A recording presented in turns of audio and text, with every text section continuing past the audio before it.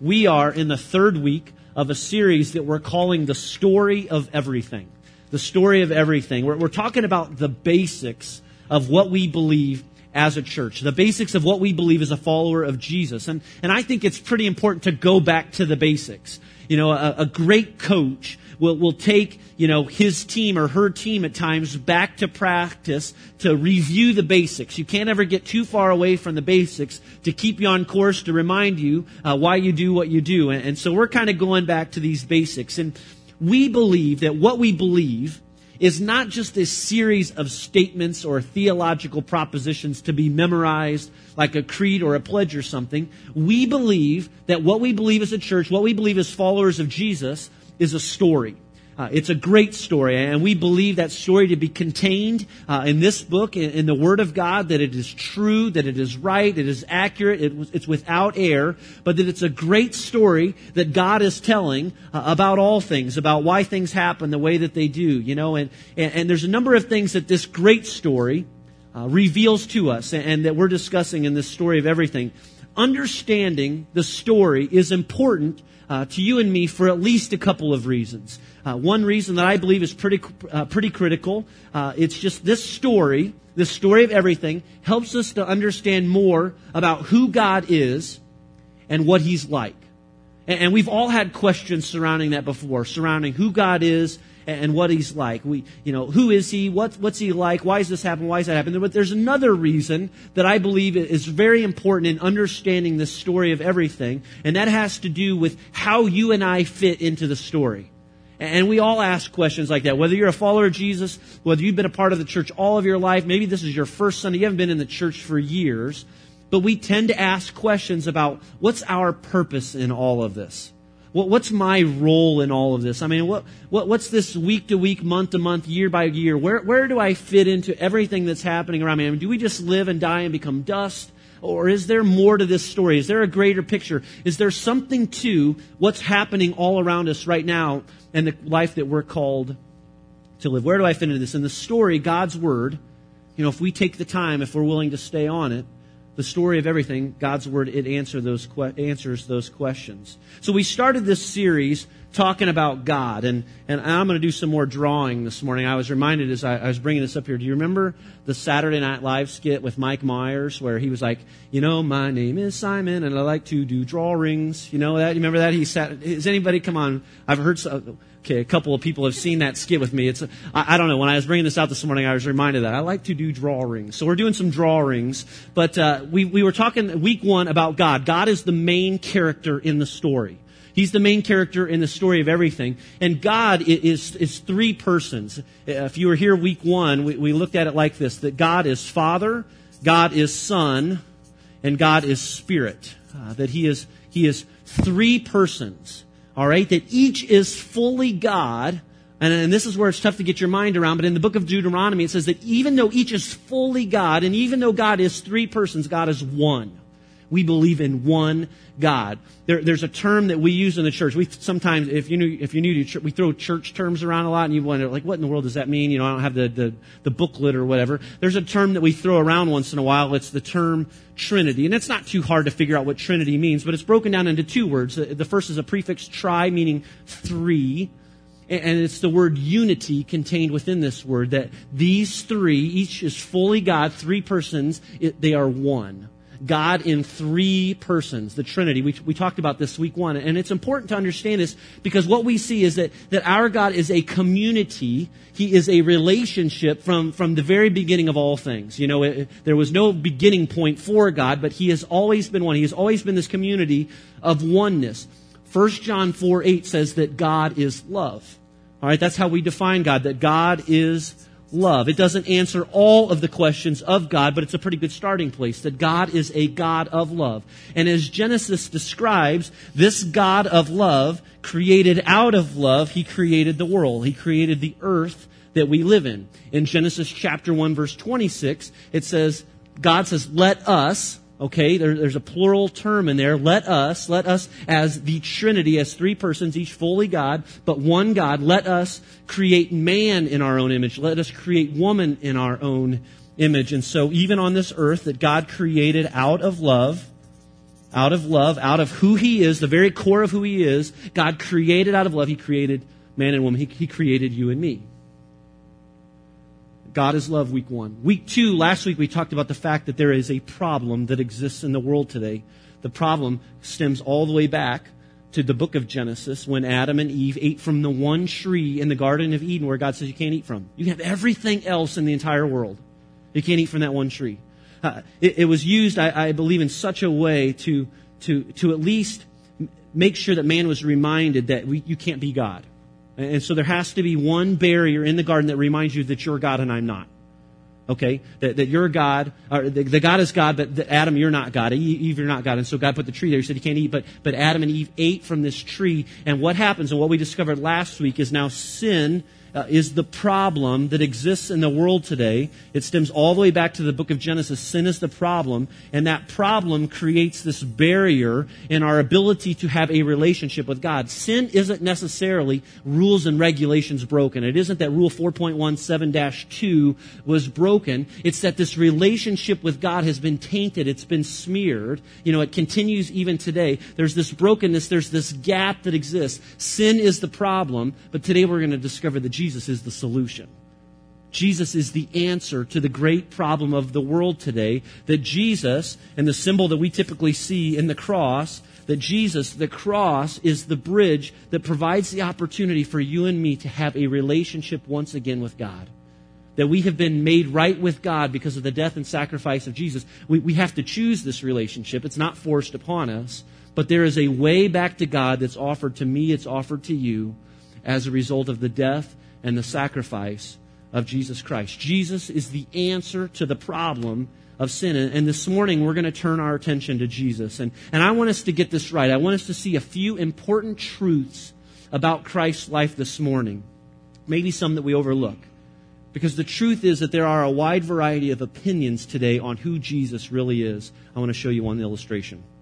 There are a number of opinions today on who Jesus is. I'm sure if we went around the room, we'd probably come up with a collection of some right, some wrong. If you think about the people that you work with and some of the conversations that you have at work, at times about God or about Jesus, there are many different opinions on who Jesus really is. Some say, I won't go there that He's God. All right, they'll say, I won't go there that Jesus is the Son of God, but I will acknowledge that He was born, that He lived, and that He maybe even died on a cross, that He was a good man. Or Jesus was someone, he did a lot of nice things. Or I'll even go this far and say that, again, while I won't acknowledge that He's God, I will say that He was a great moral teacher, maybe someone worth following. Writer and professor C.S. Lewis had a personal problem with people suggesting that Jesus wasn't the Son of God, but saying He was this great moral teacher worth following. Here's what he writes. He once said, "A man who was merely a man, this is Jesus he's talking about, and said the sort of things Jesus said, would not be a great moral teacher. He would either be a lunatic on the level with the man who says he is a poached egg, or else he would be the devil of hell. You must make your choice. Either this man was and is the Son of God, or else a madman or something worse." It comes from his famous discourse where he says, you've got to come to some point of a place in your life where you say he was either Lord or he was a liar or a lunatic. He can't be all three. He was either truly who he said he was, Lord, or he was a liar or a lunatic. Again, most people know something of Jesus, and whether it be the stories of His life, death on the cross, or resurrection, more or at least familiar with the cross. We quickly look to the cross and remember Jesus Christ for His death. But if we really want to understand the full scope of the story of Jesus' life and the important part that He plays, we need to recognize that while Jesus' death is indeed the most important part of the story, it's not the whole story. And that's what I want to look at today. Jesus' story began a long time before His virgin birth on that very first Christmas. And it goes well beyond His death and even His resurrection. John chapter 1, verse 1 says it this way. In the beginning was the Word. And as we discovered in week 1, that word that he was referring to is another term for the Son. It's another term for Jesus Christ. John says, in the beginning was the Word. The Word was with God, and the Word was God. He was with God in the beginning. Now, elsewhere in the Bible, Jesus said, I am the Alpha and the Omega. I am the first and the last. I am this Alpha and the Omega, the first and the last, the beginning and the end. The story of Jesus is more than just the words we read in Matthew, Mark, Luke, and John. The story of Jesus, believe it or not, is everything from Genesis to Revelation. Everything that happens in the Bible, even in the Old Testament, even in those obscure situations where you don't really understand what's happening, it's all pointing to Jesus. And all through the Old Testament, and even through all the wars and all the battles and all the disasters, it's all preparing people for Jesus. It's all pointing to Jesus. Every book, every chapter, every verse, it's about Jesus. It all points to Jesus. And so there's so much to learn about Jesus. Even John wrote in John chapter 21, verse 25, Jesus did many other things as well. If every one of them were written down, I suppose that even the whole world would not have room for the books that would be written. And ironically enough, more books have been written today about Jesus Christ than anyone else. So how do we begin to get our minds around Jesus' role in the story this morning? Well, I want to turn our attention to one place in Scripture that I believe gives a pretty good picture of kind of the scope of Jesus and what His life represents. And so if you go to the book of Philippians with me, that's where we'll be for most of the time this morning. In Philippians chapter 2, beginning in verse 5. So if you've got your own Bibles, go there. We'll have the verses on the screen. But Philippians chapter 2, beginning in verse 5. These 7 verses capture the story of Jesus from beginning to end. I want to read all 7 of them for you here as we start, just to give you a scope picture of what Paul's writing. Philippians chapter 2, verses 5 through 11. He writes, your attitude should be the same as that of Christ Jesus. That's to you and me. Paul, even though he's writing these words to the people living in Philippi who are part of this church, they're true today. They're for you and me. Here's what Paul says. Your attitude, every day of your life, everything that you do, your family, you're at work, you're at school, your attitude should be the same as that of Jesus, who being in very nature God, did not consider equality with God something to be grasped, but made himself nothing, taking the very nature of a servant, being made in human likeness. And being found in appearance as a man, he humbled himself and became obedient to death, even death on a cross. Therefore God exalted him to the highest place and gave him the name that is above every name, that at the name of Jesus every knee should bow in heaven and on earth and under the earth, and every tongue confess that Jesus Christ is the Lord, to the glory of the Father. So these words here appear in the letter that Paul wrote to this church in Philippi. But here's what's interesting about these words that Paul uses here. He did not write these words. These words here are actually being borrowed from a song that had been written. Theologians call it a Christological hymn. That at this point in history, a group of people, the church, had written a song to best touch on, to describe who Jesus was. And these are those words. If you're looking in your Bible, these particular words might be italicized, or they might be kind of offset a little bit. It's to help you and I understand that this is this Christological hymn that Paul is referring to help drive home his point that he's trying to make to these people. And so that's where we get these words. So here's what I want to see. There are, I believe, 3 parts to these 7 verses that help give us a greater picture of who Jesus is and what his life represents. And I want to look at those 3 briefly. The first one is this. The first part we see in verses 5 through 7. Let me read it again. Your attitude should be the same as that of Christ Jesus, who being in very nature God, did not consider equality with God something to be grasped, but made himself nothing, taking the very nature of a servant, being made in human likeness. Now, this first part in the story, there's a word that I want to use. We've got the word on the screen if you're taking notes. It's the word incarnation. That this hymn describes for us that Jesus is the incarnation. Now, when it says that Jesus was in very nature God, but didn't consider equality with God something to be grasped, the Bible says that he made himself nothing. Other translations say that he emptied himself of everything that he was. He made himself nothing. He didn't give up being God. Instead, Jesus willfully surrendered the divine luxuries he had always enjoyed. Before the incarnation, before Jesus came to the earth, he was everything God. And he didn't give up this divineship. He did not give up being God in any way.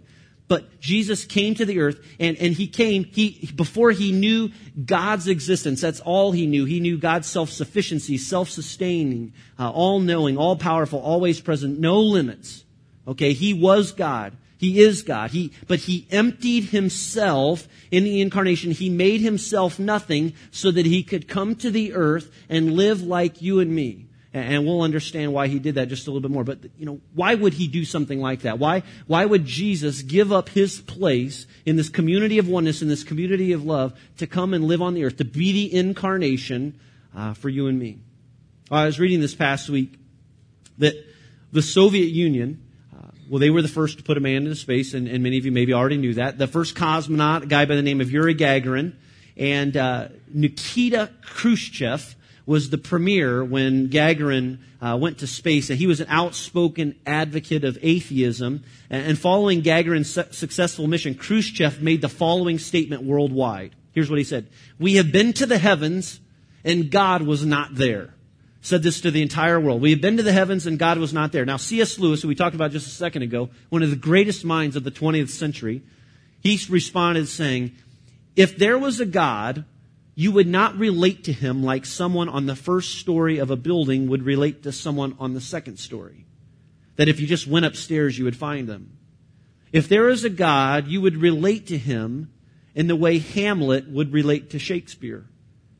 Hamlet will not find Shakespeare going backstage or looking up in the rafters. The only way Hamlet discovers anything about Shakespeare is if Shakespeare writes himself into the play." Now, I read that a few times and I didn't understand what it meant, but I'm getting there with it. There's one thing that I want you to see in this that I believe he touches on here. The story of Jesus is more than just Jesus dying for our sin. Again, as important as that is, the incarnation, Jesus living on the earth, reminds us that God has not just simply written a book about himself. The story of everything, the incarnation, shows us that God has written himself into the story. He's written himself into our story. He, Jesus Christ, came to the earth as God, as a man, so that you and I could relate with him. That we could understand what it was like to have a relationship with him. And if you've ever wondered to yourself, what's God like? What's God like? I'm here to tell you that you don't have to look any farther than Jesus. Because Jesus is God. He is fully God. And you can read the pages of Scripture. You can take the time to invest and to study and understand what God is like. God becomes a part of the story in Jesus so that he can actually be known. And this is one of the unique beliefs that sets Christianity apart from all other religions in the world today. Although Muslims and even Jews respect Jesus as a great teacher, no Muslim would ever fathom that Muhammad would claim to be God or claim to be Allah, or any Jew claiming that Moses was Yahweh. Hindus believe in many incarnations, but they don't believe in the incarnation. Buddhists have no categories in which to conceive this idea of a sovereign God becoming a human being, living like you and me, and that's Jesus. That's what we see in Jesus, that he is fully God, but he came to this earth as the incarnation. He came to the earth as a man so that we could know him and relate with him. For Christians, again, this reminds us of who Jesus is. The incarnation gives us a picture of what our God is like. I love this. Soren Kierkegaard, a Danish philosopher who lived a couple of hundred years ago, he wrote this parable to help us better understand the significance of the incarnation. Here's that parable. He writes, "It's like the story of a king that loved a humble maiden. She had no royal pedigree, no education, no standing in the court. She dressed in rags. She lived in a little shack, but for reasons that no one could ever figure out, the king fell in love with this girl. Why he would love her is beyond explaining, but love her he did. Then there awoke in the heart of a king an anxious thought. How was he to reveal his love to this girl? His advisors, of course, would tell him to simply command her to be his queen, for he was a man of immense power and she would have no power to resist. But power, even unlimited power, cannot command love. He could force her to be present in his palace. He could not force love for him to be present in her heart. He longed for intimacy of heart and oneness in spirit. All the power in the world cannot unlock the door to the human heart. It must be opened from the inside. He considered showering her with gifts, but in the end, how would he know, or she either for that matter, if she loved him for himself or for all that he gave her. Every alternative came to nothing. There was only one way. So one day the king rose, left his throne, removed his crown, and laid aside his royal robes. He took upon himself the life of a peasant. He dressed in rags, scratched out a living in the dirt, dwelt in a hovel. He didn't just take on the outward appearance of a servant. It became his actual life, his burden. He became as ragged as the one he loved so that she could be united to him forever. It was the only way. It's the story of the incarnation, that Jesus, he gave up everything that he enjoyed to come and be like one of us so that that love could be real. So that we would understand how real his love is, that he was willing to sacrifice his own life in such a way. You know, God emptied himself and became a human being. He became this servant. It was the only way to ultimately live out the story of everything. He came so that you and I could know him and so that we could understand his love. I mean, he wants you to love him back. But in order to motivate that love, he became like one of us. And if you want to get the story of everything, you have to start here. You have to get this place. In Jesus, God came and walked on this earth. The second part that we see in the story is the part that we're most familiar with, and it's Jesus dying on the cross. Theologians call it the atonement.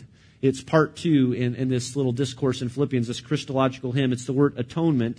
We see it here in verse 8. It says, "And being found in appearance as a man," this is Jesus, "he humbled himself and became obedient to death, even death on a cross." So in Jesus, God atoned for our sins. Now let me give you just a simple definition of the word atonement if you're taking notes. I don't have it on the screen, but it's this. The atonement is the work Jesus did in his life and death to earn our salvation. Let me say that again. The atonement is the work Jesus did in his life and death to earn our salvation. Now, we could spend the rest of the year trying to break down and understand fully all the intricacies of the atonement. I've got it down to, I think, 3 minutes for today. And so I'm going to give you kind of the 3-minute Cliff Notes overview of this, the atonement. If you've spent any time at all reading through the Old Testament, chances are you've run across some really obscure passages, situations that don't seem to make sense. One of those that can be a little difficult to understand at times is the sacrificial system.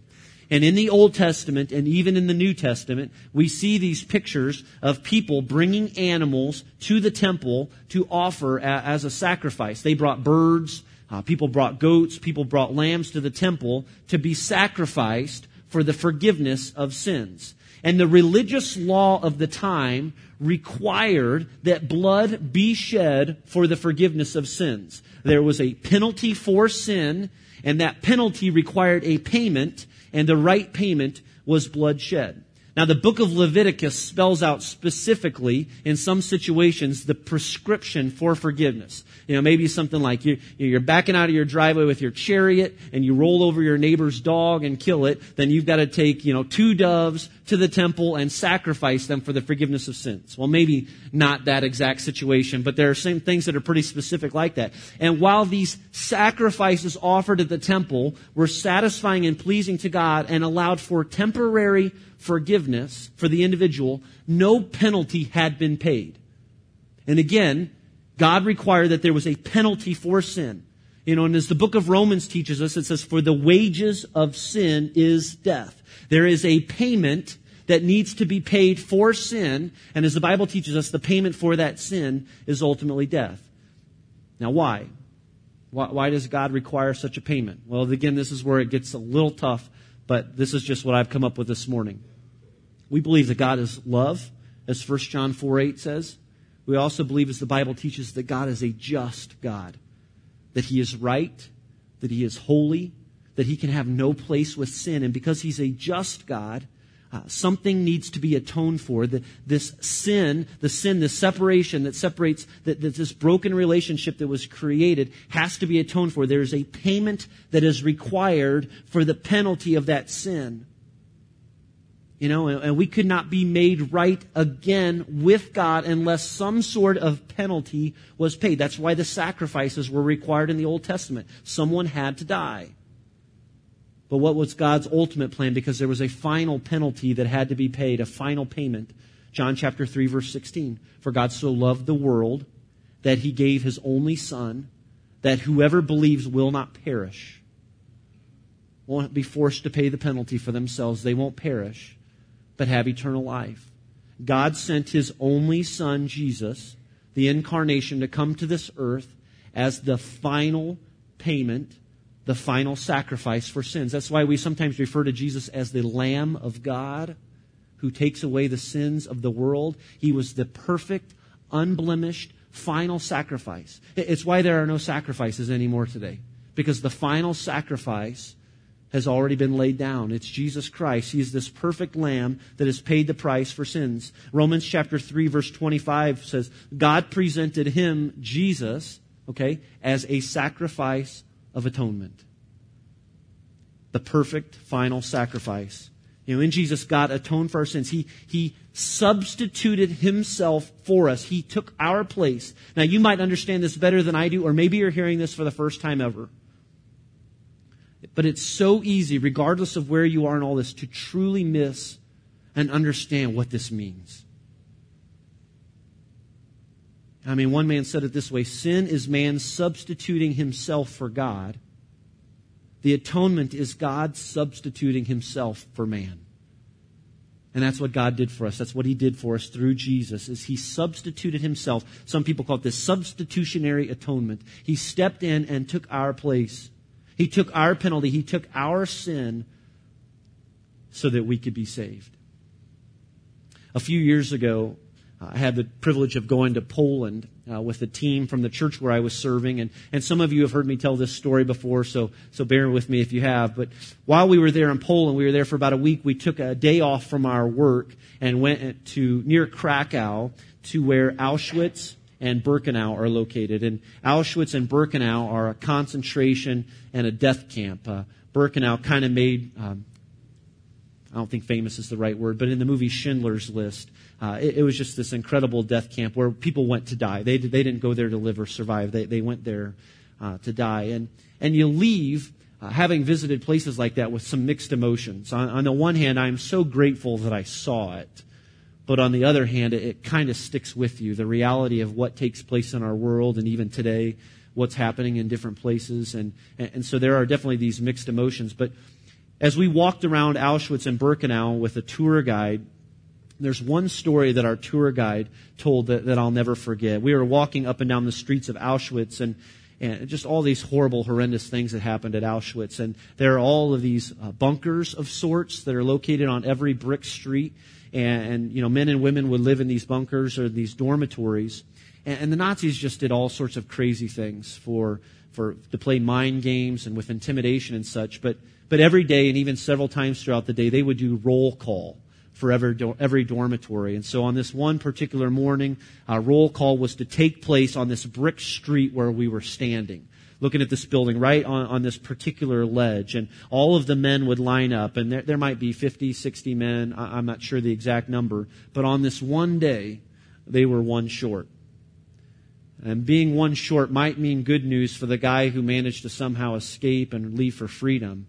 But because of that one man's act, there was a penalty that had to be paid by all of the men living in the dormitory. And so it wasn't uncommon for the Nazis to select 20 random men for death. Because one man left, because one man broke the rules, to take 20 men that would have to pay the penalty for this one man's selfishness, if you could call it that. And so they were grabbing men on this particular day, and they grabbed one man his response was just different than all others. He immediately collapsed and started wailing and crying and talking about his wife and his children and who would take care of them. And there was one man standing in the line who wasn't chosen, but he was a priest. His name was Father Maximilian Kolb. And so moved in that moment, he stepped out from the lines, and for whatever reasons that the Nazis allowed it on that particular day, they allowed Father Maximilian Kolb to take this man's place. And the man who had collapsed was brought to his feet, and put back in line. And Father Maximilian Kolb went with the other men to the starvation chamber where within a week he died. He gave his own life for this one particular man. And there are stories that have been told about this priest, but also this man whose life was spared and how he survived Auschwitz and was reunited with his family. And his life was radically altered because of that one moment on that street outside of his dorm in a place called Auschwitz where another man gave his life so that he could live. I don't know if I will ever fully comprehend this side of heaven what Jesus Christ did for me when he gave his life on the cross for my life. And I'm still kind of wrestling with that a little bit, and I hope that maybe you will too. That you'll kind of make that a part of your journey, a part of your story of truly understanding and recognizing what it means that Jesus Christ gave his life for you, that he stepped in as your substitution and was willing to pay the penalty that was required for sin. You know, that I have life today, that I am forgiven, that I have hope because of what Jesus Christ did for me, and that he did it for you too. And I think if we were ever come to a place where we truly would even get close at understanding the significance of all this, our lives would be radically changed. I mean, there are some people that you watch how they serve Jesus, morning, day, and night, and you wonder, where in the world does all that come from? I like to believe that they've got a little better glimpse of what it means that Jesus was willing to pay this price for them. And if you're not at that place where you don't understand what it means to surrender and to give more of yourself, I think you probably don't get this yet. You're still working on it or still working through it. I have to come back to it all the time. But that we could be forgiven and freed from sin and from its power and be fully reconciled with God. If we truly understood that, it would change everything for us. I mean, his death and sacrifice, it covers everyone. The price of sin, the penalty that was required, has been paid. But if you remember from the parable from a moment ago, the one about the king and the servant girl? Here's a pretty important part of that story. The king realized and recognized that he couldn't force his love upon that woman. And that's the one crazy thing that God allows for us. He will not force his love upon you. He's not going to try and force or jam his love into your heart. It's available. We talk about it every week, and some of you keep waiting for some magic to happen. And you're the one person standing in the way of truly understanding and realizing what it means that Jesus Christ died for you. That you're forgiven, that you have been atoned for. I mean, the story of everything is about God. It's about Jesus pursuing us, seeking rescue for us, that he loved you so much that he was willing to pay the ultimate price. Maybe today is the day that some of you finally accept that love and realize what that means. Third part, last part in this, we've got one more piece to see here in Philippians. It's the final part of the story. Jesus is the incarnation. He's the atonement. We see the third piece beginning in verse 9.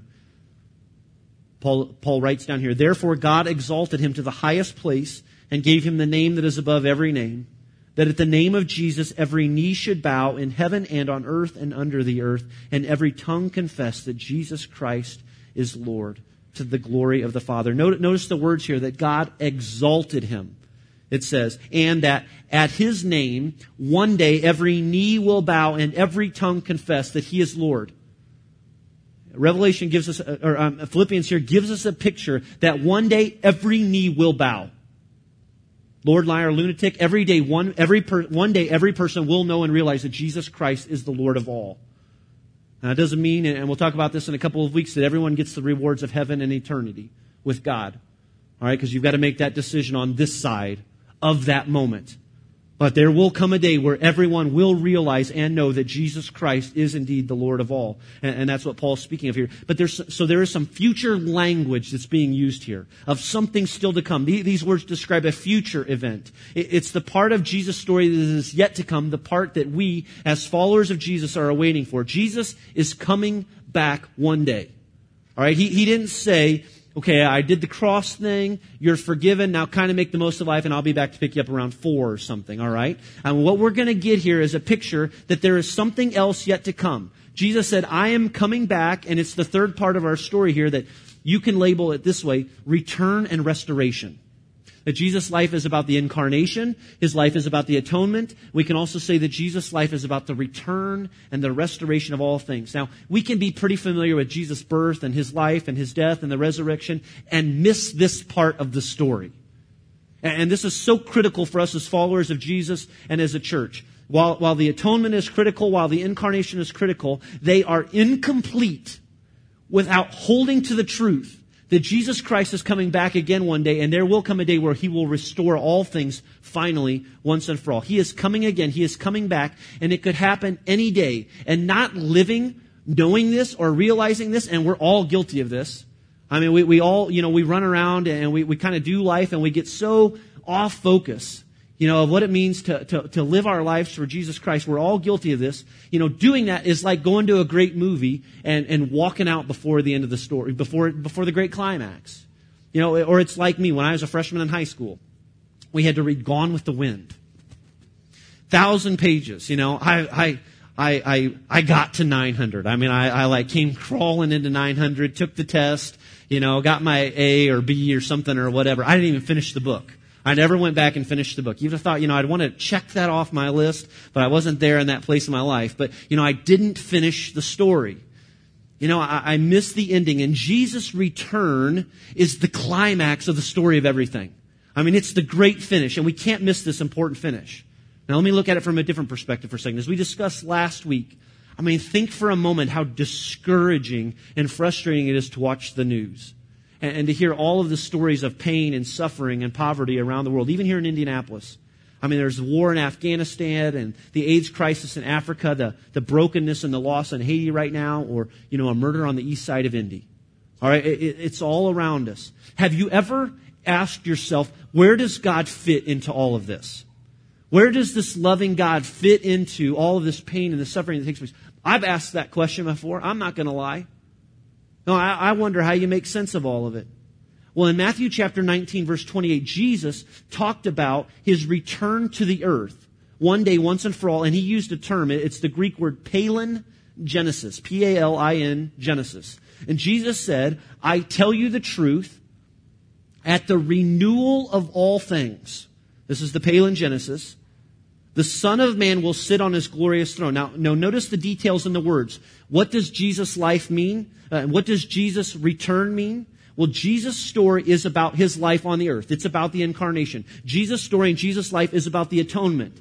But His story is also about the renewal of all things.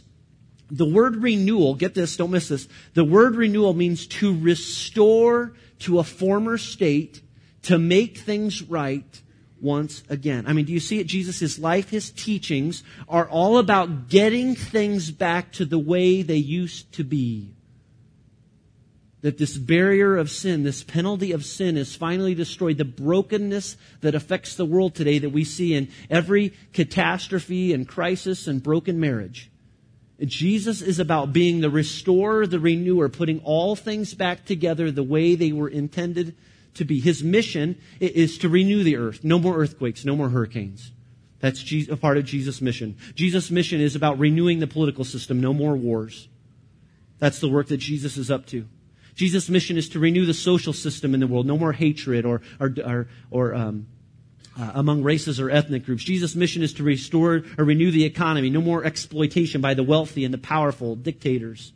Jesus' mission was to renew the human heart, to make it right, to restore it to its original intent, that there wouldn't be this broken relationship between you and me and God, that He has created a way, He's provided a bridge, He's provided a path from His death to renew all things, to get them back to the way they used to be. One pastor put it this way: Jesus insisted that His return will be with such power that the very material world and universe will be purged of all decay and brokenness. And then get this, and all will be healed. That's what's going to happen when Jesus comes back. But there's something else that happens. The writer of Revelation talks about Jesus' renewal of all things this way. Revelation 21:4 says He will wipe away every tear from their eyes. That's a picture that we get the moment that Jesus Christ comes back to this earth. No more tears. There will be no more death or mourning or crying or pain, for the old order of things has passed away. Now, again, it's easy to miss this part of the story. I mean, when we think about Jesus, we think about his life, and we think about his death and his resurrection, and we're quickly reminded about our personal salvation, our ticket to heaven. And again, I'm not discounting that in any way. That is the most important part of the story, but there's more to it. And this morning, we're reminded that there is more to the story of everything. And that's going to be our focus over these next few weeks. That Jesus came, he died, but then here's what he did. He set the stage for you and me to partner with him, with God, in making things right in this world once again. That's the role, that's the purpose, that's the part we've been invited to play in the story of everything. Jesus sets the stage of sorts for the renewal and the restoration of all things that began with his death and resurrection. It began with his resurrection. It's continuing today, and it will finally culminate when he returns again. As one writer said, it's as if heaven and earth today now overlap. That there's a portion of heaven and earth overlap, and we're living in this overlap today. That Jesus is at work in this world, today through the church, through you and me, to make things right again. Jesus is at work to help people find their way back to God. Friends, that is our mission and our purpose as followers of Jesus, that we are joining God in the renewal and restoration of all things and helping people find their way back to him, made possible through the death and the sacrifice of Jesus Christ. We exist to partner with God in the process of restoring all things. We play a role in this overlap. Our role is to help usher in the good news of Jesus and to make this world right, one piece, one life at a time. What does it look like? Briefly, before we close, I wanted to share with you an update. We've got 4 people right now in Haiti this morning, worshiping down there, and internet communication's a little scattered at times. I was able to get an update, it was last night late, 11:24 p.m., from Mike Jackson. Mike, Daniel Kopic, Carrie Friege, and Mike Parton are down there right now. And Mike Jackson shared this brief update with me. I want to share with you a portion of it. He writes, "We're good. Sorry I haven't updated. Small computer time and long delays. We have worked 2 days in the village using the medical clinic," which I think is just unbelievable that we got to be a part in helping get that medical clinic finished, or mostly finished, before this earthquake took place. Again, just how good is God, and thanks for your generosity in that. One day, they filled, since they've been there, 1,200 food bags made up of rice, beans, and oil for 2 weeks and some clothes. Daniel Kopic, who works in construction, worked with an architect in Haiti to put together ideas for a hospital that should begin construction in the village very soon. Mike and Carrie worked in a pharmacy. Today, and this is yesterday, they write, "We went into the National Soccer Stadium in Port-au-Prince. It's now a tent camp. We set up a mobile clinic out of the awesome bus," and it's not an awesome bus. I've seen the bus. He's being sarcastic here. "We saw somewhere between 800 plus people in the medical clinic." This is funny. He writes, "Mike Parton is truly a gifted pharmacist," which, if you know Mike Parton, that's hilarious. He plays the keyboard, and it doesn't surprise me that he's a fan of pharmacology. Carrie Friege is an exceptional triage nurse. Daniel Kopic helped secure the area we set up in. It was a little hectic. And we handed out to every child, in addition to the food items, a small stuffed animal. You should ask about our experiences. We saw many injuries going back to the quake and lots of illnesses and symptoms of malnourishment. The people in the tents are tired and scared, but many are strong in their faith, and it shows me how squishy mine is at times. At the end of the day, in the stadium, the food bags we prepared were distributed. We had theoretically made enough for all of the families there. We had the Haitian police there with us to manage the crowd for the project. Now get this. But it was actually the Haitians who passed out food to one another.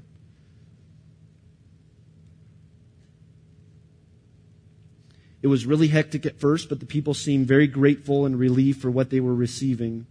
Many of these people are on the verge of malnutrition. The damage to structures is a little overwhelming. While they're estimating 250,000 people dead right now, there are buildings full of people who are not accounted for in that total. God has moved here, and we've meshed with all these folks from Seymour, Indiana, and Campus Crusade. Please pray for Esperanto. And then he writes this, "Just for the record, today was declared a national day of prayer in Haiti. CNN called it a national day of mourning. But as we drove through the city today, you could hear many churches worshiping as we drove all throughout, up and down the streets. Just an example of God putting things back together through the power of Jesus. What's it look like for us? Every time we collect food here, we are partnering with God in the work that He's doing to make things right once again. Every time we put together a toiletry bag for someone, we are partnering with God in the work that He is doing to make things right in the world once again. Every time you give an hour of your time to serve with some of our children in the Gen Kids ministry, you are partnering with God in the work that He is doing to make things right in this world once again. Every time we see a couple who decides to go after their marriage and believe that God could bring it back together, we get to see the fruits of the work that God is doing in this world to make things right once again. Every time a lonely person is connected to Christ-centered community here at Genesis, every time we see a student who now has hope before they go out into the real world to live, we believe and we know that we get to partner with God in the work that He is doing to make things right in this world once again. We live in this overlap. The victory has already been won in Jesus. We live in the victory, but we eagerly await the return of our Savior, and until He comes back, we've got work to do. We've got work to do. We're living in this overlap as we wait for Jesus, helping people find their way back to God. And Jesus is the incarnation. He's the atonement. But Jesus is the restorer of all things, making them right again. He is putting this world back together one piece at a time. And here's the crazy thing about it. He can put your broken life back together too. I want to invite you, just right as we finish up here, I want to allow you to be selfish with the story for a moment. To believe, to know, to realize that when Jesus Christ, the Son of God, came to this earth, you were a part of His motivation. That when Jesus Christ walked around putting His hands on the physically broken and the emotionally broken, the hurting, you were a part of His motivation. Your face was on His mind. That when Jesus went to the cross, when He gave His life to pay the penalty for sin, a part of that motivation was you. It was the work that He had come to do, to provide rescue to you and me. He did it to show you that He loves you. And I want to know if you're ready to receive that love this morning. Let's pray. God, we give You thanks for Jesus, the hero of the story. We thank You, Lord, for His life. We thank You for His death and His resurrection, and for what that means to us today, for what that means for followers of Jesus here today who have given their life to Him but just are so frustrated right now and living in such a difficult time, God. I pray that Your strength would be real in them this morning. God, I pray that we'd be reminded today that Your life, Your death, Your resurrection, Father, and as we eagerly await Your return, that we've got work to do. And it isn't about creating a checklist with more things to do. It is about knowing and understanding that we have a purpose in this world, that we have a role to play. The victory has been won. The battle has already been fought. It's already been won. But we get to live in this overlap where we partner with You in making things right in this world, God. And I want to pray for men and women, students here today, God, who don't know You and don't know Your love, have never invited You to be the Lord of their life. God, could today be the day where they say with their own mouth, God, I need You. Forgive me of my sins. And give me a hope worth living for. You could say those words this morning, wherever you are. We'll have a team of people up front after the service that would love to talk with you and pray with you, talk with you a little bit more about it, but you can do it in your seat right now. God, thank You for Jesus. Forgive me of my sins and give me a life worth living. May we know and understand that today. May we truly celebrate the life of Jesus. Not just a life lived, but a life that's living today. A life that we've been called for. We thank You.